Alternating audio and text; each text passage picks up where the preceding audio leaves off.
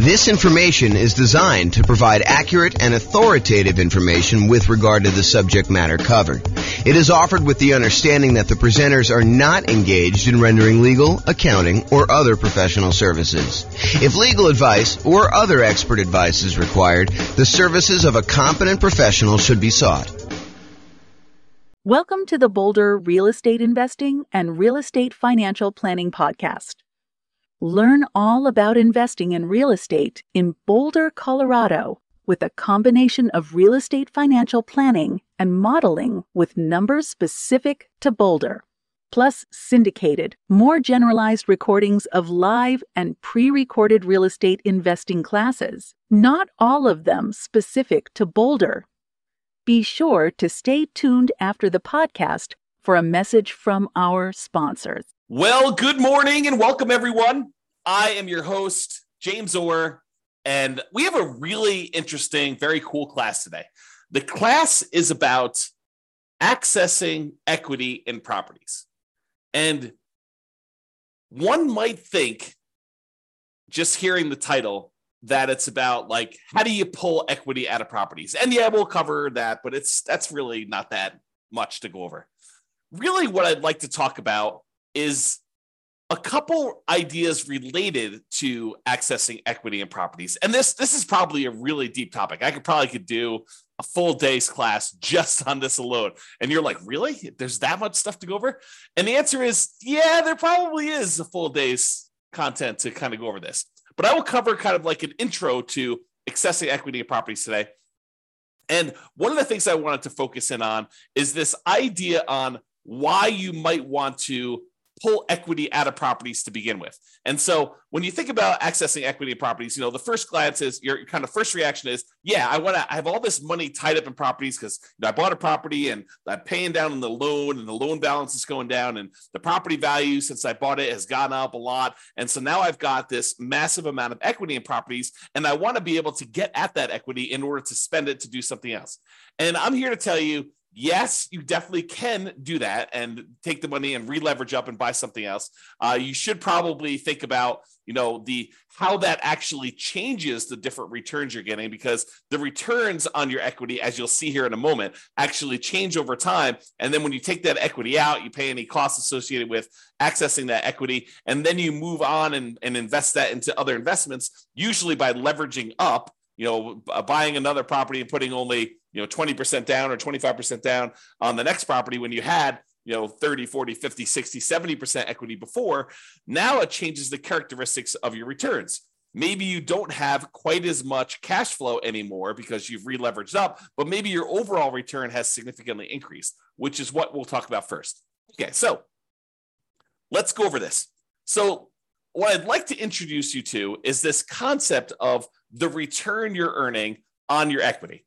When we talk about the returns you're earning on investment property, for example, you might think to yourself, okay, so I've got this return from the property value going up, the return from appreciation. And let's say, it's a $500,000 property as an example, and it's got up 3% a year. So really you've earned $15,000 on that investment. And when you first buy the investment, a lot of times we look at that number and we say, okay, we've earned $15,000.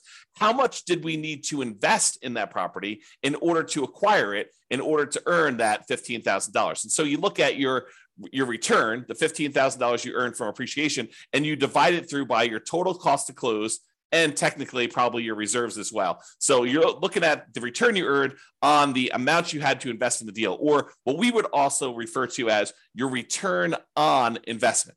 Return on investment. Now, once you've gotten past that first acquisition period, the first year or so that you bought a property, then the amount you put into the deal originally matters much less. In fact, at that point, what you're really concerned with is how much money am I earning on the equity that I have in my property? Because at this point, you're like, look, what's my alternative? I could take this equity I have in this deal and I could pull it out and I could go buy something else. So really what I want to know is how productive is the equity that I have in the property that I could go and then take and do something else with? I could go take that equity and I could go invest it in another rental property that might get a higher return, or I could go invest in stocks or bonds or annuities or whatever else I want to buy in order to take that and get a return on it. So what I really want to know after I've owned the property for any period of time, really, beyond a year. The first year, I think a lot of times we look at return on investment. But as soon as we get beyond that kind of like first year period, a lot of times what we want to look at is return on the equity we have in the property before we go and consider taking that out and looking at other properties. So what I'd like to show you is how this return on equity changes for the various different returns we have on an investment property. So for example, even though the amount you're earning from appreciation, the amount that the property is going up in value, is increasing the longer we own it. In that first year, maybe we earned $15,000 in appreciation, but fast forward a couple of years later, now the property's worth $600,000. And even though it went up still that same 3%, now it's not $15,000 in that year, it's now $18,000. So even though the amount of money, the dollar amounts that we're earning from appreciation is actually increasing. It's going up each year that we own that property, besides years that it goes down. But if we have the same appreciation rate, the amount you're earning on equity is going up over time, even though that number is increasing, the numerator in the equation that we're talking about, the amount of equity you have in your property is also going up. And it's probably going up faster than the amount of appreciation you're going up, which that means is the amount of return you're earning from appreciation on the equity in your property starts off usually the highest when you first buy the property. And in this case, we're showing it's about 18%. You'll have to do your own deal analysis. And this shows up on the world's greatest real estate deal analysis spreadsheet for you to go and look at and see for yourself. But it usually appears as the highest when you first buy a property, your return on equity from appreciation, and then it decreases. It goes down over time until eventually it becomes what your raw unleveraged appreciation rate is, which in this case, I've been using as an example, 3% per year. So if your property value is going up 3% per year or 4% per year or 5% per year, that is your unleveraged appreciation rate. And eventually, once you pay off the property and you no longer have debt pay down on the loan, the appreciation rate is actually your return on equity from appreciation. Okay. So it starts off really high and it gets lower and lower and lower over time. That's what the curve looks like for return on equity from appreciation. Now, let's look at how that changes with cash flow. When you first buy a property and you put a small amount down, 5%, 15%, 20%, 25%, 30%, whatever it is that you put down really small on that property, your cash flow is usually the lowest because over time, the rents on your properties tend to creep up, but the expenses on your property tend to creep up, but not quite as much with all of them except for your mortgage payment, which is usually fixed. Okay. So what tends to happen is your cash flow tends to improve over time. Now, what's going on here when these little kind of like lines that get all jagged and stuff like that, that's the fact that your rent is not going up every month, that we have 12-month leases and then the rents go up and they kind of increase your cash flow. So the reason why there's jagged edges here is because we've got a fixed rent for the lease and then it kind of catches up here. So you can see the curve though, and your cash flow kind of improves until you get to the point here where you pay off your mortgage and then cash flow really increases and it approaches what basically is cap rate at that point. The cash on cash return on a full paid off property is going to be cap rate. So this is showing you your return on equity. Even though your equity is increasing, cash flow is increasing a little bit more until it finally sort of levels out and then eventually pay off the mortgage and you get to this point. Okay, so that's what return on equity from cash flow looks like. Now, let's look at it from debt pay down. You pay down a little bit of your loan with each monthly payment that you make. And so the amount you pay off starts off relatively small, but that increases over time. The amount of principal you're paying with each payment actually goes up with each payment that you make. And so the final payment you make, payment number 359 or 360, depending on how you're thinking about it, that payment has more principal part of it than it does interest. In the early part of it, your principal, the amount you're paying on principal is really small, but it increases over time. However, your equity is also increasing. So just like the appreciation return, now the return on equity from debt pay down is also going down. So it starts off a little bit above 10% and it kind of decreases until finally you pay off the loan and you no longer get any return from debt pay down because your loan is completely paid off. Okay. So the return decreases over time. What are you noticing about this so far, right? Like the appreciation return is decreasing. Your cash flow one's increasing and it kind of bumps up when you pay it off. And your return on equity from debt pay down is also decreasing. You can see that what's probably likely to happen is the returns we're getting, the longer we own our property, the return on equity we're getting is tending to go down. It's decreasing over time. The longer we own a property, the lower the return we're getting, which is not necessarily a bad thing, except it's no longer quite the amplified, very aggressive rocket booster type returns that we typically see when we first buy a property. The longer you own that property, the less leveraged you are, and the lower your overall return on equity will be on that particular property. Okay, so we've covered so far appreciation, cash flow, debt pay down. The last one is the return you're earning from cash flow from depreciation, the tax benefits you get by owning this rental property. And those, just like the other appreciation and the debt pay down one, starts off high in the beginning, and eventually it goes down, down, down, down, down, because the amount of cash flow from depreciation is fixed. That is a static number. You establish it when you buy the property, and then that decreases over time until 27 and a half years with a residential property, and then that goes away. That benefit drops off completely after you own the property as a rental for 27 and a half years, and so it starts off really high, and then it goes to zero. So 3 of the 4 returns, appreciation, debt pay down, and cash flow from depreciation, they all have that similar drop-off type curve, where the only one that is not like that is your cash flow one. Okay, so now let's put those all together to show you the relative sizes of them. Okay, this is not graphically summing them, it's all just showing them in comparison. So your biggest return, and this could vary depending on your property may have much better cash flow, or much better debt pay down, or whatever it is for there. But I'd say this is a pretty typical property, what we would normally see in a relatively normal type property. And that is that the return you're earning from appreciation tends to be the highest. The return you're earning from debt pay down tends to be the next highest. The return you're earning from cash flow from depreciation, or cash flow, depending on whether your property is a better cash flowing property or the depreciation benefits a little bit better. Like, those are probably the next 2, and they could be reversed. That's probably the most common switchover point. But then over time, these 3 returns, they're all kind of coalescing down till they get to either zero for the loan payoff and for the tax benefits, which both go away after a certain period of time, or from appreciation, it tends to kind of like become asymptotic. If you're kind of a math person, it gets very, very close and eventually hits the actual appreciation rate that you're using for properties. And then cash flow, it starts off relatively low, it grows until you pay off the property, and then that significantly increases. So you can see, though, that the overall returns we're earning on our property over time, when we look at the return on equity, are going down, even though the dollar amounts that we're earning on the property are going up, right? The amount of money we're earning in dollars from appreciation has gone up. The amount we're paying down in the loan has gone up. The amount we're earning in cash flow has gone up. The amount we're earning in cash flow from depreciation is the same. Okay, so it tends to be that the dollar amounts return look better and better and better the longer you hold your property, which is great. But when you think about it as the dollars I'm earning on how much money I have tied up in this deal, that is getting worse, which incentivizes you. It says, hey, look, maybe I should pull some money out of equity and then go re-leverage up, go buy properties where I get back in this really high part of the curve.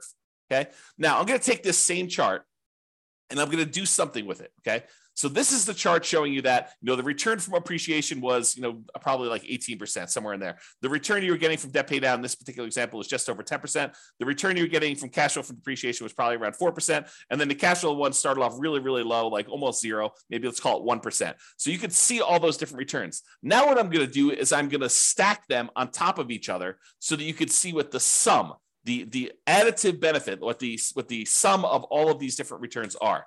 And that's this chart. So I just graphically add that, and I'm showing you that your overall return summed up at the very beginning is 34%. I'm just estimating, right? So it's about 34%. But you could see that, even just 10 years later, the sum is below 20%. It's probably in that 17% range. So this is why I think a lot of folks, they're like, look, my equity has grown so much in this property, especially the last few years, right? Property values have gone up a lot. We have these really low interest rate loans. And so really low interest rate loans, they pay off really fast, faster than higher interest rate loans. And then the amount you're earning from your appreciation of the property value is going up. So your equity grew really, really fast. And so this dropped off really, really fast because we had this massive equity growth. And even though rents have gone up a little bit and now properties aren't quite appreciating what they were, you're still paying off that loan pretty aggressively and your depreciation is still static. So you can see that your overall return has dropped off. So you're like, look, if I go do a calculation today and I look at what my return is on equity, it's probably relatively low. And so you're thinking to yourself, well, I've got, this equity in this property. I got $100,000, $200,000. If I've got a whole bunch of properties, maybe I've got a couple $1 million in equity. But if I go take that money out, if I access the equity and I take that equity and I go invest it somewhere else, my cash flow is not going to be as great because my cash flow has not been growing as much. It's probably going to be negative in a lot of cases unless I put a lot more down. But if I put more down, I've got the same return on equity issue going on, where I have a lot of equity tied up in the property, my cash flow is not amazing. So this is the challenge that you could think about this as just like a mental framework of, if you're kind of familiar with this idea of the 4% rule, right? I could pull out 4% of my money that I'm holding in an investment. Like if I've got money in stocks and bonds and stuff like that, I could safely, I'm using safe in kind of scare quotes here, but the idea using the 4% rule or the 4% safe withdrawal rate or the Trinity study, if you're familiar with that, is that if you have $1 million invested in stocks and bonds, using different percentages depending on how you're doing your calculations, but you could probably in quotes, safely withdraw $400,000, I'm sorry, $40,000 a year, 4% of $1 million, $40,000 a year safely and have a very low probability of running out of money. So if you think about this, though, if we were doing a 4% safe withdrawal rate later on these rental properties, we don't usually think of this 4% safe withdrawal rate with properties, but I'm going to kind of like mix the two together today. If you were doing that, you're earning, probably about 8% overall return. Maybe your cash on cash return, your cap rate is going to be 5%, and then your appreciation rate is going to be about 3%. So you're earning a similar amount to what you might earn in the stock market, except now you're pulling out, 4% of this instead of the 8% that you're doing. So in that case, you're probably spending most of your cash flow is a way to look at that. However, if you constantly rebought properties and you were earning, let's call it even 30% per year, and you were only spending 4% of your equity, but every 5 years or 10 years, when your property, your return on equity dropped below 15%, you re-leveraged up, even though the cash flow wasn't there, and you pulled out some of the money to spend. That's a different way of looking at this, where you could almost, I don't want to mix these too closely, but you could almost think of as a bastardized version of a 4% rule if you were to maximize your return on equity and you kept re-leveraging up, okay? And that's sort of the idea. If you ever watched my class where I did cash flow versus appreciation, where I looked at someone who lived in a market that got really, really good cash flow, and I compared them to someone who lived in a market that got really, really good appreciation, and I showed you that in both those cases, you can actually achieve financial independence. They're just different how you have to approach them. And one, you have to tap into equity in order to live and survive. And the other one, you have to tap into cash flow in order to live and survive. Or you choose to tap into cash flow because it's easier, right? So just looking at this, you could see. So a lot of the reasons why people want to tap into their equity is to solve this issue of your return on equity dropping off until it gets very, very low, until it becomes basically cap rate plus your unleveraged depreciation rate, which is what happens here once you've gotten past your depreciation period, 27 and a half years, and you paid off the loan 360 months in. You get rid of these two other returns, and the only ones that are left over is the cash flow and the appreciation one. Okay? So this is the problem that we've kind of like I've been talking about, and why I think a lot of folks are interested in tapping into their equity. I think at first blush, a lot of investors are like, I want to tap my equity because I want money.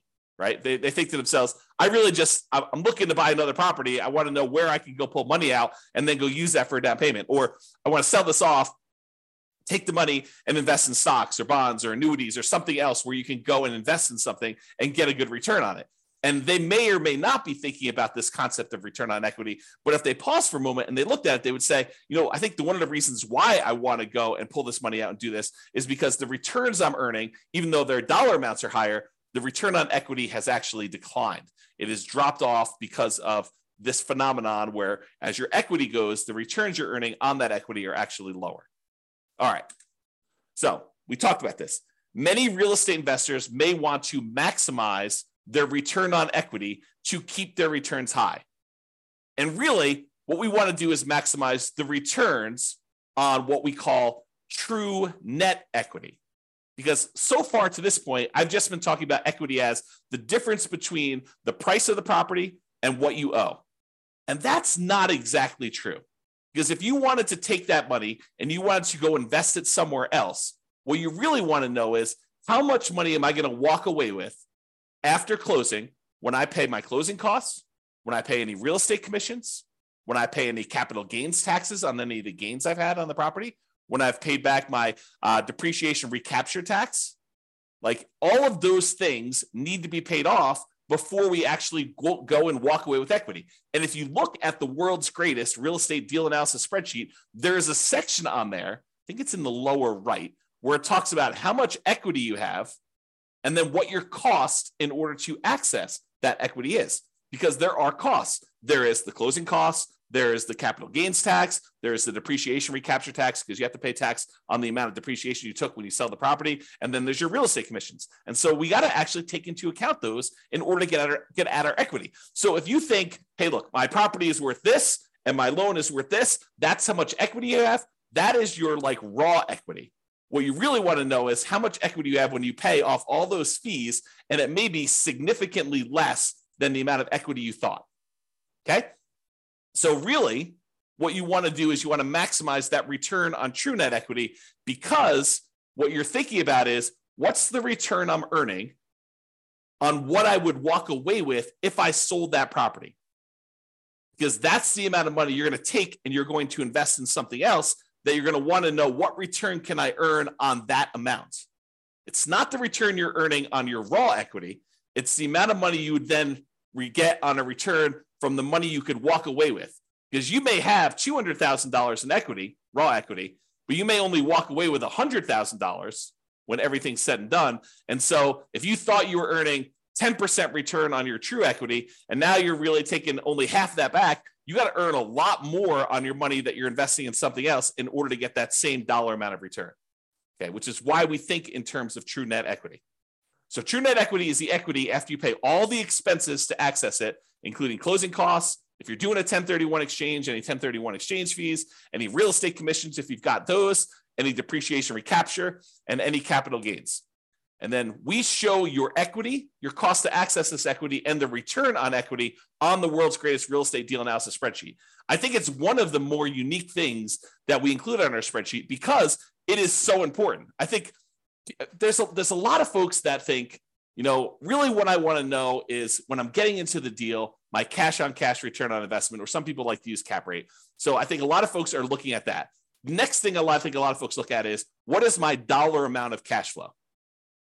But I think few people are strategically thinking ahead to, well, what does this deal look like in terms of my return on equity over time? And how am I going to use this when I'm trying to achieve financial independence? It's not just about acquiring the property and making sure that you optimize for the acquisition. It's really, what am I doing with this property? Is this a property I'm going to be holding in my portfolio long-term at the very end when I'm living off of my investments? Or is this sort of like a temporary rocket booster type of return where I'm trying to get like this part of the curve, the early on part of this return on equity curve, and I know that I'm going to be selling this thing once it drops below whatever number you decide, 20%, 15%, 12%, whatever your threshold is for, hey, my property is not performing what it used to perform in terms of return on equity. Now it's probably time for me to trade up and re-leverage and buy something else so that I can take the equity I have in this and maybe buy 2 properties, or take the equity in this and take the equity in 2 properties and buy 3 properties with it. Like, it's that sort of thinking that we're doing. So you need to decide which assets you're optimizing for and what you're doing with those assets when you're going to be financially independent. It's one of the reasons when you use the ultimate financial independence, retire early budget, we have like spots on there for you to say, well, what's my budget now? What's my budget if I have like at my minimum amount that I need to be financially independent? And then what's my ideal? And you can look at how much you need in cash flow or resources invested elsewhere in order to achieve those goals. Then you can think to myself, okay, well, how do I get there? Like, which properties in my portfolio do I have already that I'm going to have at that point? Are they going to be free and clear? Are they going to have still mortgages on them? Am I going to re-leverage them up? What properties do I still need to buy? And which ones am I definitely selling to pay off other properties or to invest in something else like stocks or bonds or annuities or whatever? Okay. And that's the thinking I think you need to do. All right. Enough of that tangent, because I get excited about this stuff, as I hope you can tell. Now, there are many other classes, as said, about this particular topic. As I mentioned at the beginning of class, this could be a full day seminar. This whole idea related to equity and return on equity and how all this works with examples and moving it around and kind of comparing, and should I sell my property? Should I go and re-leverage, and how that moves my returns from one quadrant to another? Like all this stuff, it's a full day. Okay. And I don't know if I'm going to do a full day, but it could be a full day. If not, I will do a whole bunch of mini classes like this on different parts of it, and we'll eventually get it all covered, but just realize that's where we're headed. Okay. So to summarize this slide though, that's why some real estate investors will want to access their equity. Now, the slide that you probably thought you were coming to this class for, so how do we do that? And it's relatively simple. You can access equity in a property in two ways. You could borrow your equity, or you could sell to release equity, okay? So when you go and you borrow your equity, you're doing like a cash out refinance. You're pulling cash out of your deal in order to get some of the equity and convert it into money you have. But you have to pay an interest rate to borrow that money. You know, there's a traditional cash out refinance where you just pull money out and you do that. There's a reverse mortgage where you could pull money out and maybe you don't have any payments on it. Maybe it just accrues. And that's usually for people that are of a certain age or older, and it's on their primary residence. So you can't really do that on investment properties, the reverse mortgage. Or maybe you go in there and use like a hard money loan on the investment property in order to pull that money out. Or maybe you go and you ask grandma or your uncle for a private money loan to loan money against the property you have, and you actually borrow your own equity that way. The other variation on borrowing your equity, home equity loans, home equity lines of credit, or other second liens on the property. And in some cases, you may find a lender who's willing to do like a blanket loan across multiple properties so that you can access all of them in one loan.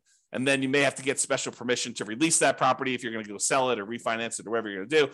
But you have to go and think about that, whether you want to do like one-offs and do a whole bunch of these little onesies, home equity lines of credit, or cash out refinances, or you want to go put like a blanket line of credit or home equity line of credit or equity line of credit across multiple properties in order to do that. So that's the whole borrow your equity side of the how do you access equity in properties. The other way is you sell. Okay, you sell the property and you release equity. You can sell the entire property outright, pay whatever cost you have, any capital gains, any depreciation, recapture taxes, or do a 1031 exchange and not be able to actually take your equity and spend it the way you want unless you're willing to pay, some portion of that, or take that money and then reinvest in another property is what 1031 exchange is. We'll probably have to do a whole class on that. We've got a whole class on it, but I'll probably do another updated one on that. But the idea is you sell your property and then you get access to that. Or one that I don't think a lot of folks think of is you could have a partner come in, invest in your deal or your entire business if you wanted to do it that way. But let's just do a single deal to give you the same idea. Have a partner come in and invest in your single deal. They're really buying part of your equity. You're giving up a portion of your current ownership to get some cash out. And then you could use that cash out to go, because it's yours, to go buy another property and repeat. So the idea is you go buy a property, you've held it for a little bit of time, and instead of you wanting to, kind of like get your property, I lost my train of thought here. You basically get your property and then you sell part of your equity in order to access the cash out, to get cash out of the property, and then they participate in the ownership of the property. They get cash flow, they get appreciation, they get debt paid out, or you could sell off just streams of income, right? You could say, look, I'm going to sell you the cash flow stream, or I will sell you the equity when I go sell this property, give them an option to buy the property, and they're participating just in the upside from appreciation and maybe debt paid out or just the appreciation. Okay, so you could do lots of different things with that. Okay, so that is the accessing equity property. So in conclusion, return on equity tends to go down over time as equity increases. That's this chart that we showed. Okay, so that kind of return on equity drops off. Many real estate investors will want to optimize their return on equity. And honestly, it's probably their return on true net equity. So accessing equity becomes important. Really, the main options of getting your equity are borrow your equity or sell to release equity. Those are the two main schools of thought for how do you get equity out of property. It's not that complicated. I mean, there's probably a little bit of nuance and detail in there, but really those are the big picture ways to do it. That's all I got. Doesn't look like there are any questions. Hope you guys enjoyed class. This has been James Orr. Have a great day. Bye-bye for now. With home prices up, mortgage interest rates up, and rents up, but not quite enough to counteract the higher prices and interest rates, cash flow on rental properties in Boulder is harder than ever. Book a call with the Real Estate Financial Planner to apply our proprietary 88 strategies to improve cash flow on your rentals. See the show notes for a link to schedule your call and improve your cash flow today. If you're a real estate agent, lender, or professional in Boulder that wants to help our real estate investor listeners, consider reaching out to learn about collaboration opportunities with this podcast. We'd love to add more value to our listeners by having you assist our investors buy, sell, and finance their real estate investments. See the show notes to schedule a call to discuss collaboration opportunities.